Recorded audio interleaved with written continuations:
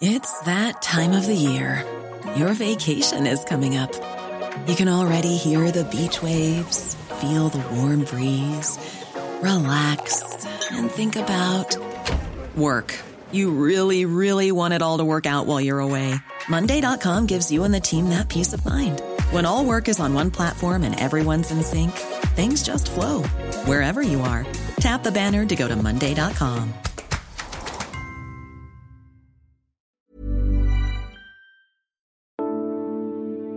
In Nha Trang, Vietnam, a man dozing in a hammock is etched onto a piece of wood. In Moscow, the same sign shows a woman holding a shrunken adult asleep in her arms. In Mombasa, Kenya, the quiff of a shushing cartoon face forms the hook to go over the door handle. Accompanying them all are the words familiar to travellers the world over: do not disturb. These signs, and 9,000 more, are part of the collection of the retired United Nations employee Eduardo Flores, who travelled to hotels in 190 countries for his work. But for guests of at least one chain, do not disturb signs could soon become redundant. The knock at the door of housekeeping is being heard less and less in Hilton hotels as they make the daily amenity optional. Guests now have to call the front desk to request it. Reducing services is one way American businesses are dealing with a lack of available workers caused by a tight labour market. I'm John Prideaux. This is Checks and Balance from The Economist. Each week we take one big theme shaping American politics and explore it in depth.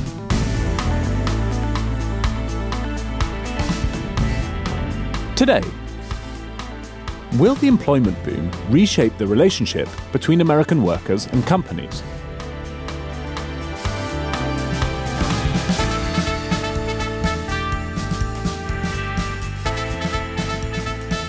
The labour market has rebounded from its pandemic-induced slump with gusto, perhaps with too much for chief executives anyway. A recent survey found that they cite worker shortages as the biggest threat to their businesses in 2022. As the labour market tightens, firms are having to get creative in order to fill vacancies. Is this the dawn of a new era of power for the American worker?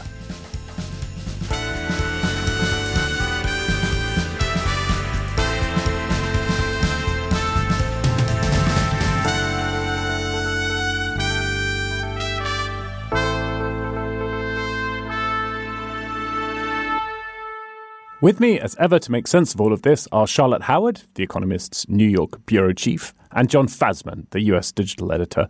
Charlotte, what's happening in New York? I see Joe Biden has gone to hang out with Eric Adams to learn about policing. That's true, and as a result, my son was stuck for an hour on his school bus for a ride that's usually 20 minutes because all of the traffic from Biden's presidency.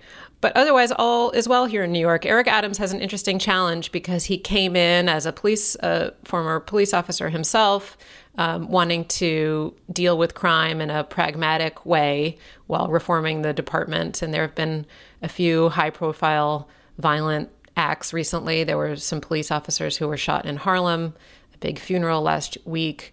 So it's a challenging time for the mayor right off the bat. And have Spotify been in touch with you about replacing Neil Young's back catalogue? No comment. When the songs reappear on Spotify, you'll be able to judge for yourself whether it's the real Neil Young or some extremely skilled impersonator. John, how are things in your bit of New York State? I'm very excited that you're coming to London next week. I can't wait to have dinner at Prideaux Towers. I am indecently excited. So after this podcast is over, I'm going to pack up, head to the airport, and I will be in London tomorrow morning, I hope. It's going to be like when the Beatles first went to America in 1964, only in reverse. You're going to be mobbed by hordes of now I'm anxious. Screaming listeners when you land at Heathrow. I'm picturing a crowd of screaming Fasman fans called Fasmaniacs who will be screaming and yelling and fainting, and then the sight of these people will make John Fasman faint. Yeah, get back on the plane and go home. What's going on? Okay, before we get into this week's episode, which is really going to be one driven by Charlotte, because we're on one of her areas of expertise, I just wanted to mention that we had a letter from a retired CIA officer who was cross that I had mangled the roles of CIA agents and officers in last week's podcast in the history package when we were talking about MK Ultra and what the CIA was up to with hallucinogenic drugs in the 1950s and 1960s. So I apologize from that, but it was very nice to hear from a retired CIA officer. Please do keep those letters coming in. The address is podcasts@economist.com. Charlotte, you're going to pilot this week's episode because you've been doing the reporting on what's happening in America's labour market and in the relationship between companies and workers. Could you just begin by laying out quite what an unusual situation we have at the moment? Yes, so it's an extraordinary time.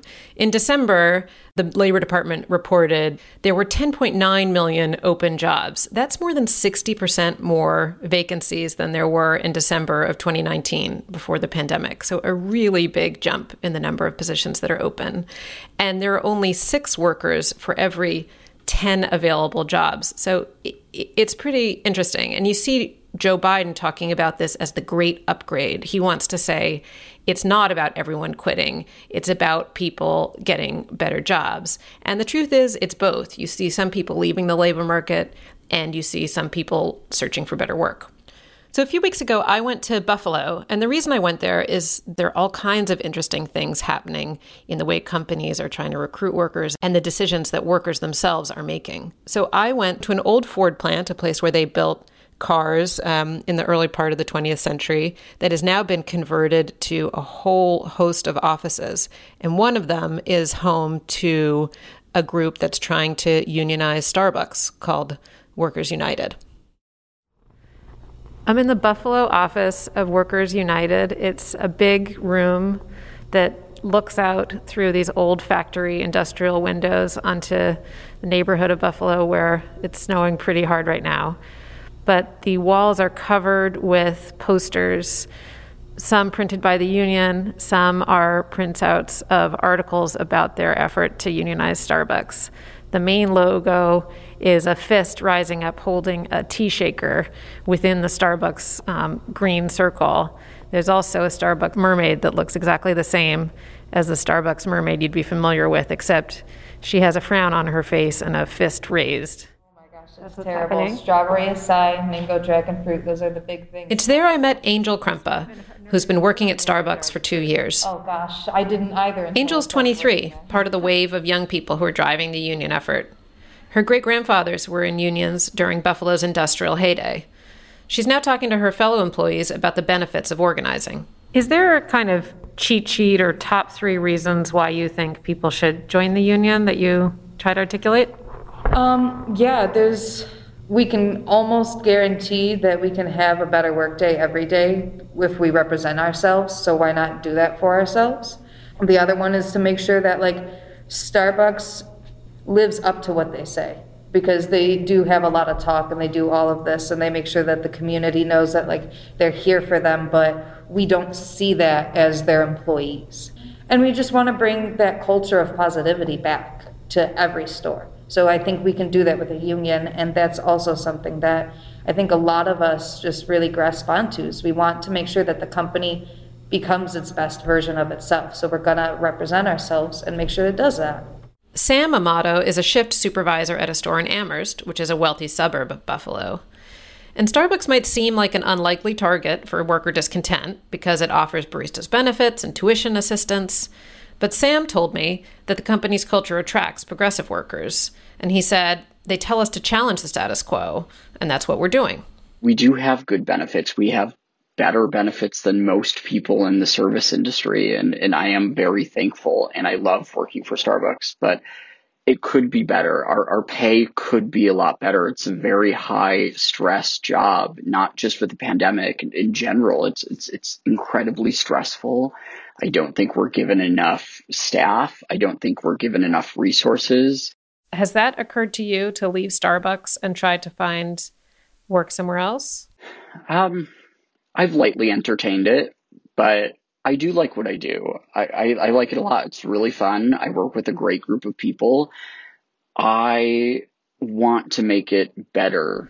Unionization rates in America are pretty paltry. Last year, there was a record low of 10.3% of American workers who are part of one. But even that figure is high because it includes government jobs.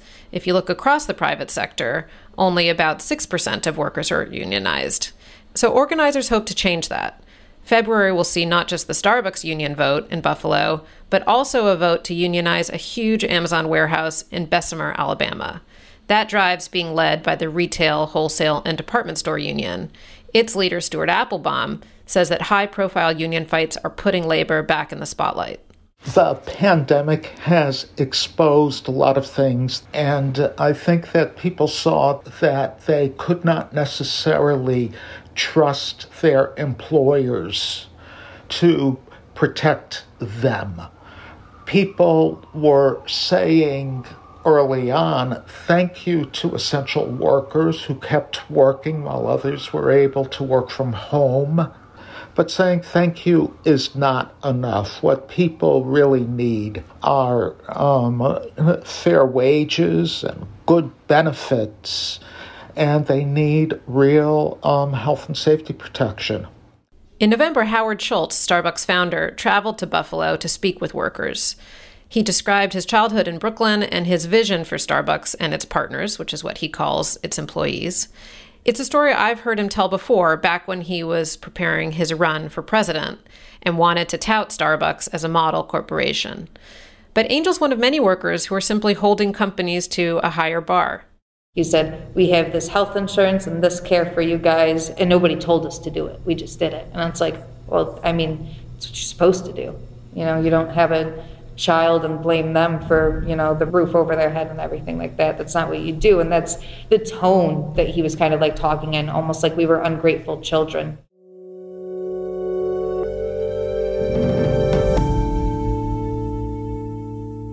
Charlotte, Buffalo, for the past 10, 20, maybe even more years, it's been a bit of a byword for one of the left-behind places in America. So quite striking to hear there in your reporting that wages there are picking up. The workers seem to feel like they have momentum on their side. What else did you find while you were tramping around in the snow in Buffalo? One of the interesting things happening in Buffalo right now is that you have a group of employers who are really focused on trying to meet their needs for skilled workers, in part through recruiting people who already have the skills, but also by training people who are in the city and who are able, who are competent, but just don't have the specific skills that a company needs at that moment.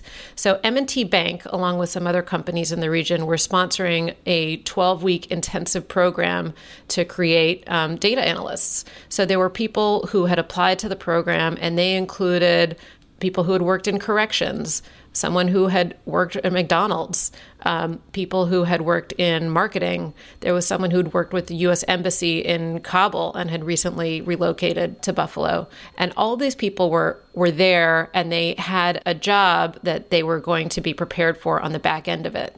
And I thought that that was a really interesting example because there are all different types of ways that companies are trying to meet the real acute need they have for certain types of workers. And you see companies getting much more creative about how they're trying to find them. What do you make of Howard Schultz's argument as presented by the woman you spoke to at the end of that package, which was essentially that the things that unions fight for are things that you already have, therefore a union is superfluous? Do you credit that at all, or is that a boss trying to stave off unionization? I think that Howard Schultz has a better case to make than most companies who are in the service sector. But what I found fascinating about Angel's response is that there's a new generation of worker who just has a different standard. And that you see that in service jobs. You also see it in white-collar jobs. When I talk to companies who are thinking about how they recruit young analysts at a bank, or thinking about how they might recruit people in the tech industry, they're very, very aware that they need to be not just paying very good wages, but trying to make the experience for that employee one where they feel like they're supported and can grow. And particularly in the service jobs and the warehouse jobs in Starbucks, there's a lot about safety. The Amazon workers, a lot of their concerns are about safety. It also has to do with wages and benefits, but it's broader than that. And so I think that some of this will result in more union votes. Stuart told me that he's getting calls almost every day from people at Amazon warehouses around the country who are thinking about unionizing. But I think probably what will happen is there will be some union votes, but total unionization rates will remain pretty low. As I said, it's a very small fraction of the American population. And instead what you'll see is companies who are very concerned, frankly, about unionization, being more aggressive in thinking about how they can change how they operate, how they can change their wages to try to get and keep the workers they need. I think there's something to the argument that a lot of the things that unions have fought for historically have happened or are happening. So those improvements in workplace safety standards, holiday pay, more civilized working conditions, higher salaries. I mean, you see, as Charlotte says, a lot of non-union workplaces and companies really fighting very hard and offering very generous packages to new workers. So our colleague Simon Rabinovich had a piece recently, and he had some examples in there. New truck drivers in Portland, Oregon being offered $30,000 as a signing-on bonus. New recruits in the Army, $50,000 bonuses. Amazon and Walmart covering college tuition for their employees.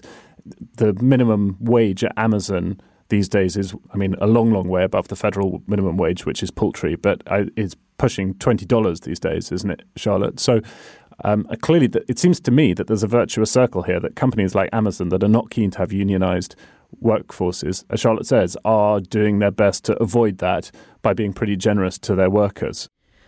I think you're right, John Prideaux, that there are lots of changes happening now that are very promising for American workers. I think the concern among some is that they'll be transient. And so the question is whether these are changes that last. And so unions want to lock them in, right? That's what the point of a contract is. A signing bonus is a signing bonus, and then that's it. And so there are some changes that will be more permanent, some changes that will be more transient. And I think that's part of what makes this a really interesting time, because you see this enormous amount of experimentation and enormous amount of change in how companies are thinking about their workforce. And the question is, what lasts? Okay. In a moment, we'll go back to a time of huge change in the relationship between American employers and their employees. But first, to read everything The Economist does, you need to be a subscriber. If you sign up, you'll get exclusive access to the US newsletter, emailed directly to you every Friday. You'll also be able to read Charlotte's excellent piece about the labour market and play with our French election model, which our colleague Elliot built this week and gives Emmanuel Macron a higher chance of victory than I think most French pundits expect. That's a really interesting piece of work, well worth playing around with. Charlotte and John, what else did you particularly like in this week's newspaper? I liked Matt Steinglass's piece on how people in the Baltic states are looking at what's happening in Ukraine with some trepidation. I think that our Russia coverage continues to be excellent. It's being examined, obviously, by our colleagues who are experts on Moscow and foreign relations, but it also is being looked at by my colleague Vijay Vaidiswaran, who's writing about the effect on energy markets. It's just really comprehensive and good. I'd second that. I also learnt a new word reading our Russia coverage this week, Rasputitsa. It's the term in Russian, I believe, for the moment when the snow melts and it becomes impossible to take heavy artillery across muddy fields in Eastern Europe. So if Vladimir Putin is going to invade Ukraine, and let's all hope he doesn't, if it were to be a large-scale invasion involving artillery and tanks and that sort of thing, it would have to happen before the Rasputitsa comes and it just becomes too muddy. I have to say, I learn a new vocabulary word from our Lexington column all the time. It's like vocabulary with James Astle. Yeah, I agree. Maybe that should be our equivalent of Wordle. Okay, to subscribe to The Economist, go to economist.com/USpod. You'll find that link in the notes for this episode.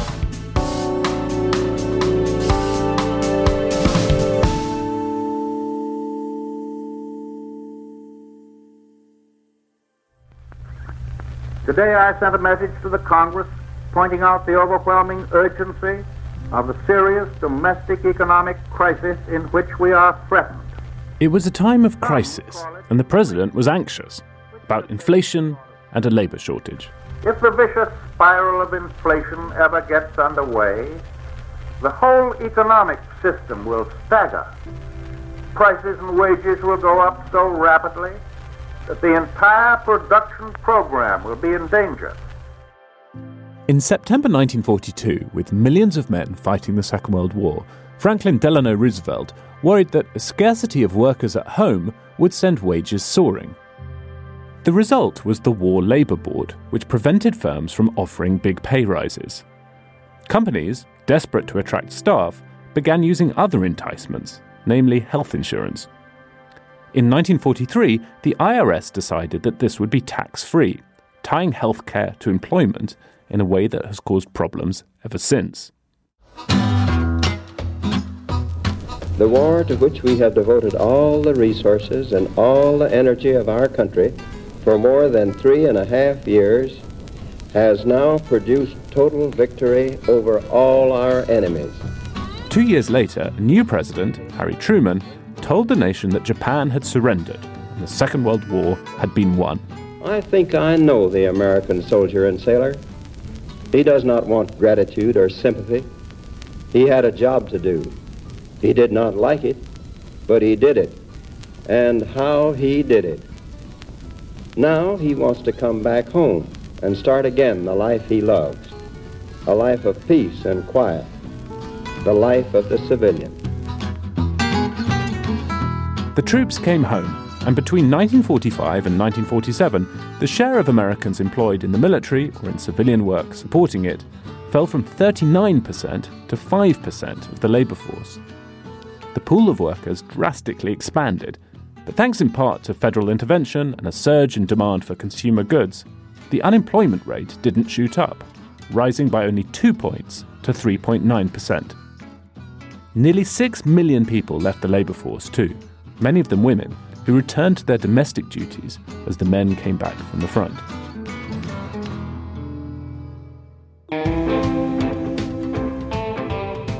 America's period of post-war prosperity had begun, and with it started a new era for the American worker. White-collar jobs became more common as companies grew and technological improvements helped boost productivity in factories. Firms competed for workers by offering not just healthcare, but pensions, paid holiday, and job security.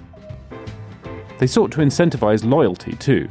PepsiCo started promising long-term employees an 18-karat gold watch when they retired.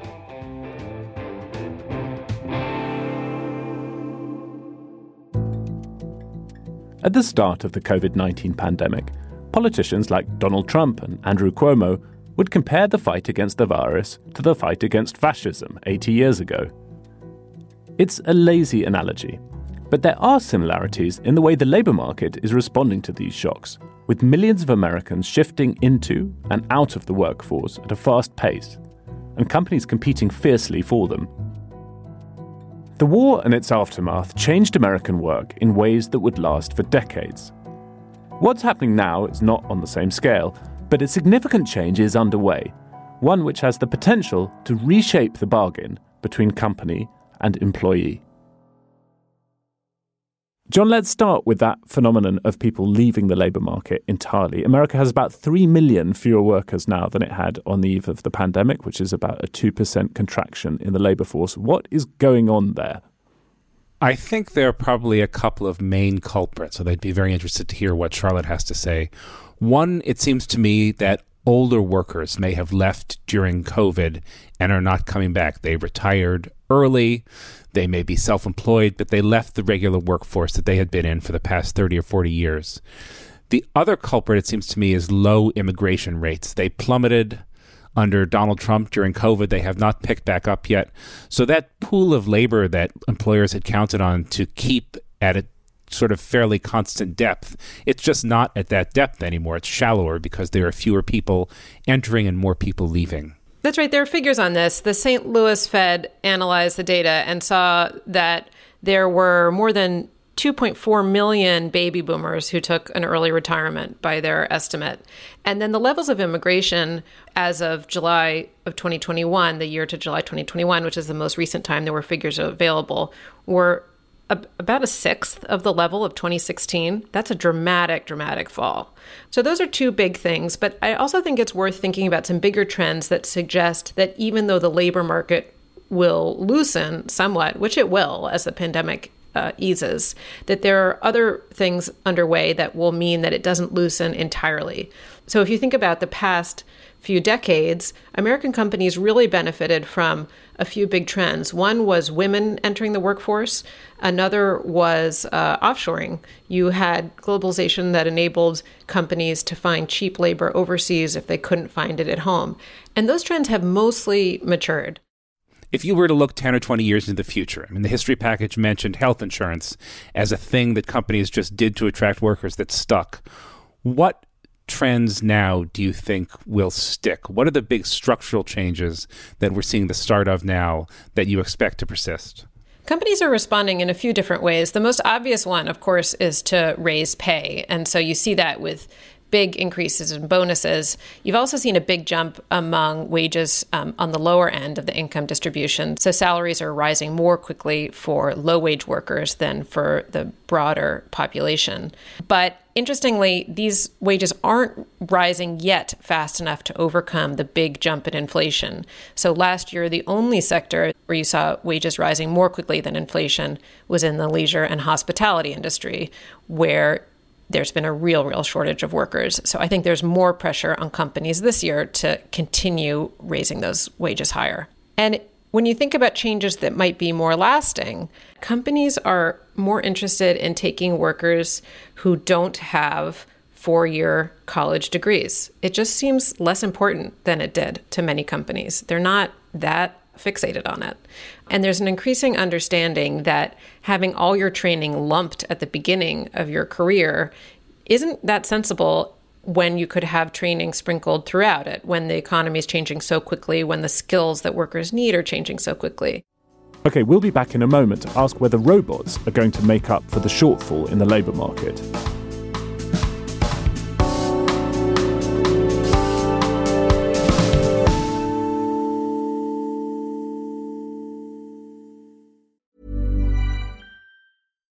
When you make decisions for your company, you look for the no-brainers. And if you have a lot of mailing to do, Stamps.com is the ultimate no-brainer. It streamlines your processes to make your business more efficient, which makes you less busy. Mail checks, invoices, legal documents, and everything you need to keep your business running with Stamps.com. Seamlessly connect with every major marketplace and shopping cart. Schedule package pickups and see your cheapest and fastest shipping options from different carriers, with rates up to 89% off USPS and UPS rates. And with the Stamps.com mobile app, you can take care of mailing and shipping wherever you are. Make the same no-brainer decision as over 1 million other businesses with Stamps.com. Sign up with code PROGRAM for a 4-week trial, plus free postage and a free digital scale. No long-term commitments or contracts. That's Stamps.com. Code PROGRAM. Charlotte, one of the details I really enjoyed in your piece this week was about a company that slices lettuce and how they are replacing workers with robots. Can you tell us a bit more about that? Yes, I spoke with a company called McIntyre Produce, which is one of many companies that are investing in automation. Last year, the orders of robots surpassed its pre-pandemic high by 14%. And so you see companies of all sizes, big and smaller ones like McIntyre, investing more in automation. And perhaps the world expert on the effect of increased automation on wages and on the labour market generally is Daron Acemoglu at MIT, who also happens to be a Checks and Balance listener. And so you talked to him as well for the piece. Yes, I really wanted to talk to Daron, and he had lots of interesting things to say about the trends he's observing in automation. The story of automation is not a recent one. Automation has been part of the industrial fabric of the U.S. economy since the early 19th century, and it's been important throughout the 20th. But I think there has been an acceleration with office software and robots, and recent digital technologies, AI included, are a further stage in that acceleration. And the pandemic has really given it a further push. I think automation in general can be a good thing. It increases productivity. But for that, it needs to be counterbalanced by other things that also create opportunities for workers so that they can get reallocated away from the tasks that are being automated. That's what the U.S. economy hasn't done over the last 4 decades. And as a result, automation has had a pretty heavy toll on certain demographic groups. So let's unpack that a bit, because there's a growing body of research that shows that automation can boost total employment, right? So is that not a good thing? Tell me about how this can be more negative. My work doesn't find that it boosts overall employment. So we have to really dig into what different studies find and how to interpret the findings, what you do see is that firms that automate overall expand because those tend to be the more productive firms. And as they automate, they reduce their costs. But automation at the industry level or local labor market level is associated with lower employment. So, for instance, if you look at what happens to total employment in commuting zones that have introduced robots, there's a significant decline in employment. It's not the sort of decline that will immediately make you think of end of work, which is the sort of apocalyptic scenario that some people talk about. We're not there yet, and my work doesn't support that. But there is a negative effect, and moreover, that negative effect is associated with quite significant wage declines, and almost all of it falls on the shoulders of some specific demographic groups, those specialized in the jobs that are being automated. So it's very unequally distributed effects. Tell me about the types of automation that you've seen recently in the course of the pandemic. Has it been a different pace or nature of automation than you saw prior? Yes, it's been a faster pace. At least we don't have great comparable data from before the pandemic, but there is now a body of data and findings from surveys and robot orders and so on that do indicate faster automation. And you also see in the US economy certain sectors that weren't investing as much in automation technologies now doing so. So, if you compare the US and some European economies, one distinguishing feature is that wages are lower in the US. And that meant that some jobs were just not economical for companies to automate, fast food restaurants, cashier services, and so on. Whereas if you look in the Netherlands, where minimum wages are much higher, or in France, you see more automation in some of these tasks. So during the pandemic, those are exactly the sectors that started facing a shortage of labor, and they went more into automation. And the issue is, of course, this is not a short-term investment. When companies do that, they never return back to hiring workers. So the question is going to be, what happens when the pandemic ends? If we create much better jobs for fast food restaurant workers, for hospitality sector workers, great. Their jobs have been automated and we reallocated them to better jobs. But the chances are, at least on the basis of the track record of the US economy over the last 3.5 decades, is that that's not what we're going to do. So we may end up with an unpleasant situation that, we haven't really planned for. Can you tell me about the way that American automation and investment in automation differs with some of the trends that you've seen elsewhere? My understanding is that you've seen in some of your research and those of other economists that there are ways, examples in foreign markets that automation is deployed in a manner that boosts productivity and is a bit more beneficial to workers overall. Is that true? Yes, absolutely. And I think there are two aspects of that are important to emphasize, which again highlight that the details of how you do automation and what else you do as you're automating work matter greatly. One of them is when you automate because you have labor shortages, which is exactly the situation in Japan, the leader in world automation technology, in South Korea, which has been the fastest automating country, and in Germany. That's not going to be very harmful to workers, because the reason why you're doing the automation is because you didn't have workers to put in these jobs. And indeed, the evidence from Japan, South Korea, and Germany, and several other European countries which have also been affected by demographic change more than the US, is that when that's done well and effectively, it does increase productivity quite a bit. And it is also very important for these economies to specialize in the sectors in which they have high productivity. In fact, their exports in these sectors grow precisely because they are automating and not being afflicted by the labor shortages. And in the process of automating, they're also increasing productivity. So it's a very successful example of automation in these cases. But the second factor is also important. German companies do much more than US ones to shield their workers from the negative effects of automation. So, for example, when you look at what happens to blue-collar jobs when there's automation, you see a very similar profile in Germany and the US. Blue-collar jobs disappear in both countries when you introduce robots. But American companies lay off blue-collar workers. German companies retrain them for other tasks.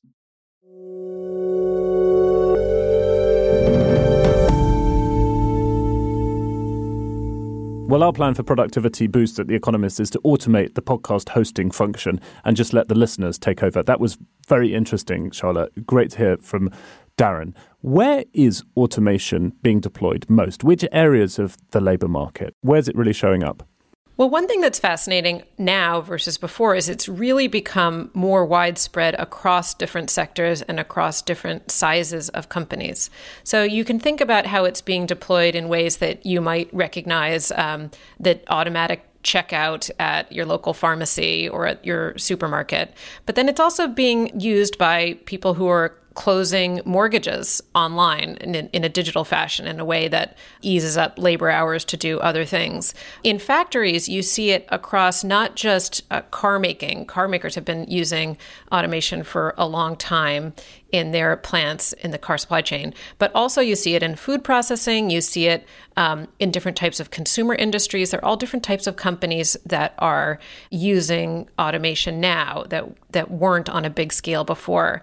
And one of the things that's interesting, McIntyre, the company I mentioned in South Carolina, it is leasing its robots from a young company called Formic that has a business model that really reduces the upfront cost of automation for a smaller company. So rather than have to pay, swallow, quite a big price to get the robots installed and then worry about maintaining them, you can just lease a robot and have Formic continue to do the maintenance on that robot. You don't really have to worry about it.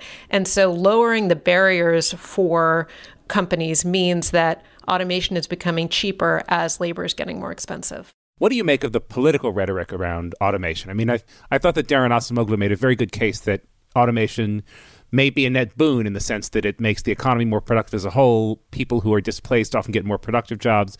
But if you remember in 2020, Andy Yang's entire presidential campaign was about the threat of automation, and it seems to make a really good villain.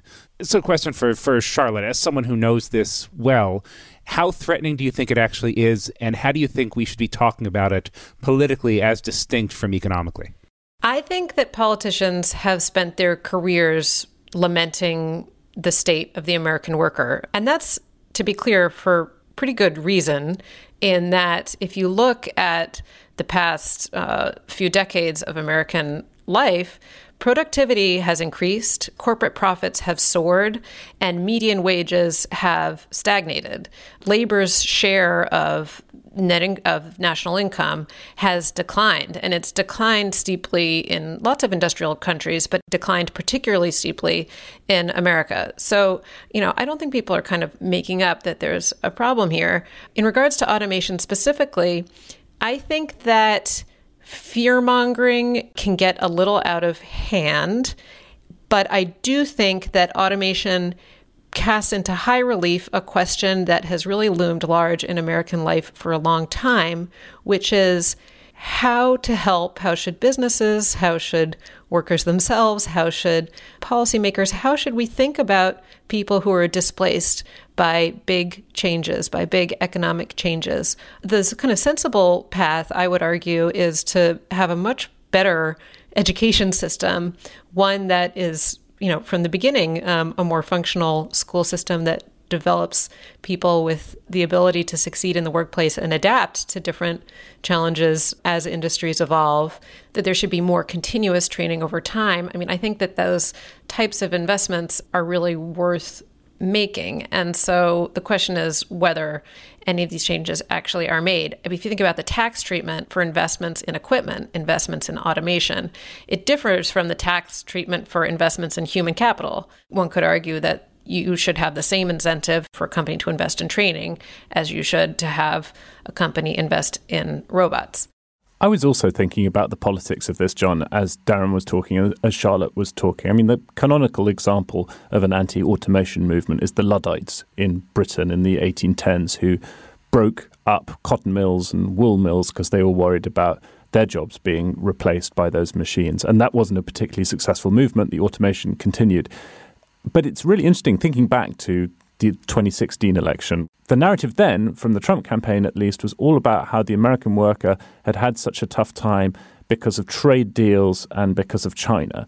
And if you spoke to pretty much any serious economist, they would have told you at the time that the kind of wage pressures that Charlotte was referring to there came about as a result of technological change as well as trade. And if you had to pick between the two of them, technology maybe had more to do with it than trade.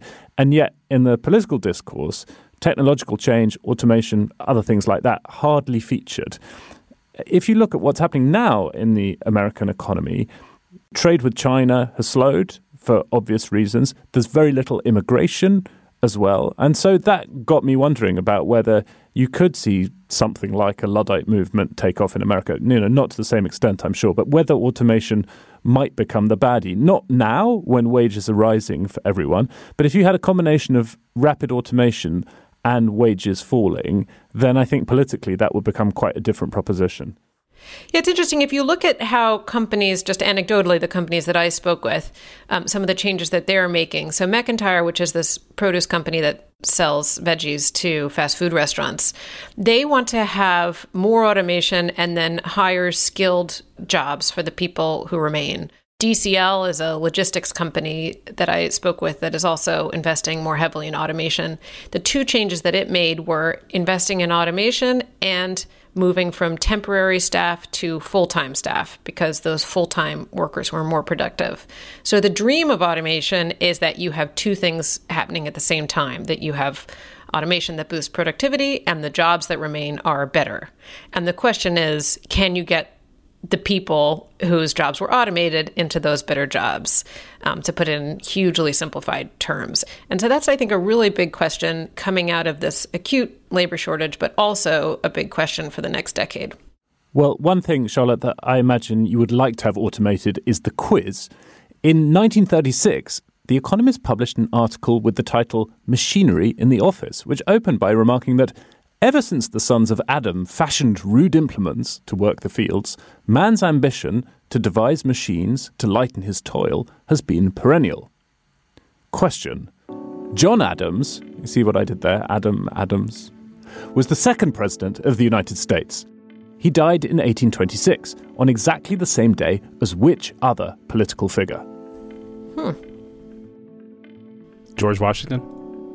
That'd be cool. I mean, that'd be pretty wonderful historical coincidence. My new strategy, I'm not going to give answers. I'm just going to comment on John Fasman's answers.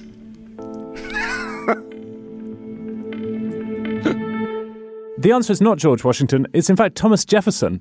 The two founding fathers died on July the 4th, 1826, 50 years to the day since the Declaration of Independence. There's a good book about their relationship, which was hugely tetchy, called Founding Brothers by a guy called Joseph Ellis. But that is an amazing coincidence. Question 2.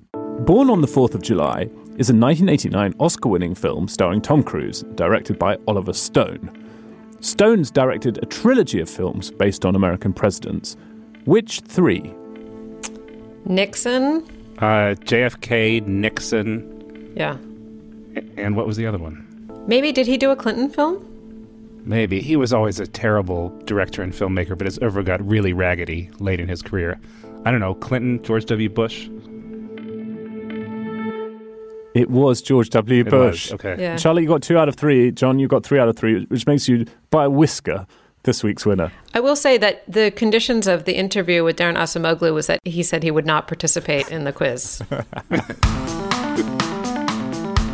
Well, that's it for this week. Charlotte, it was great to have you out reporting in the world again. It feels like, knock on wood, the COVID pandemic in America is slowly coming to an end. See you next week. See you next week. Thank you. And John, I'll see you next week in person. I can't wait. I will see you in London very soon. Thank you to our producer, Harriet Noble, and our sound engineer, Nicolas Rofast. If you like the podcast, then please let people know and leave us a rating and a review. You can get in touch with us via email, particularly if you happen to be a retired CIA officer. The address is podcasts@economist.com. In the meantime, thanks very much for listening. Stay safe and stay sane. We'll have more Checks and Balance next week.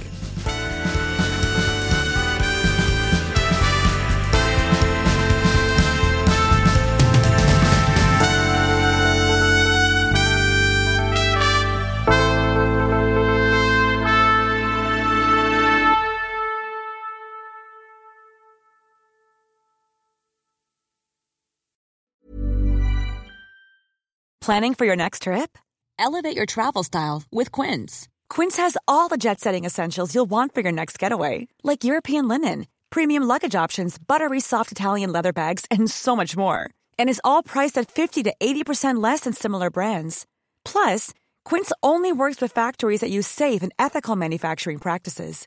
Pack your bags with high-quality essentials you'll be wearing for vacations to come with Quince. Go to quince.com/pack for free shipping and 365-day returns.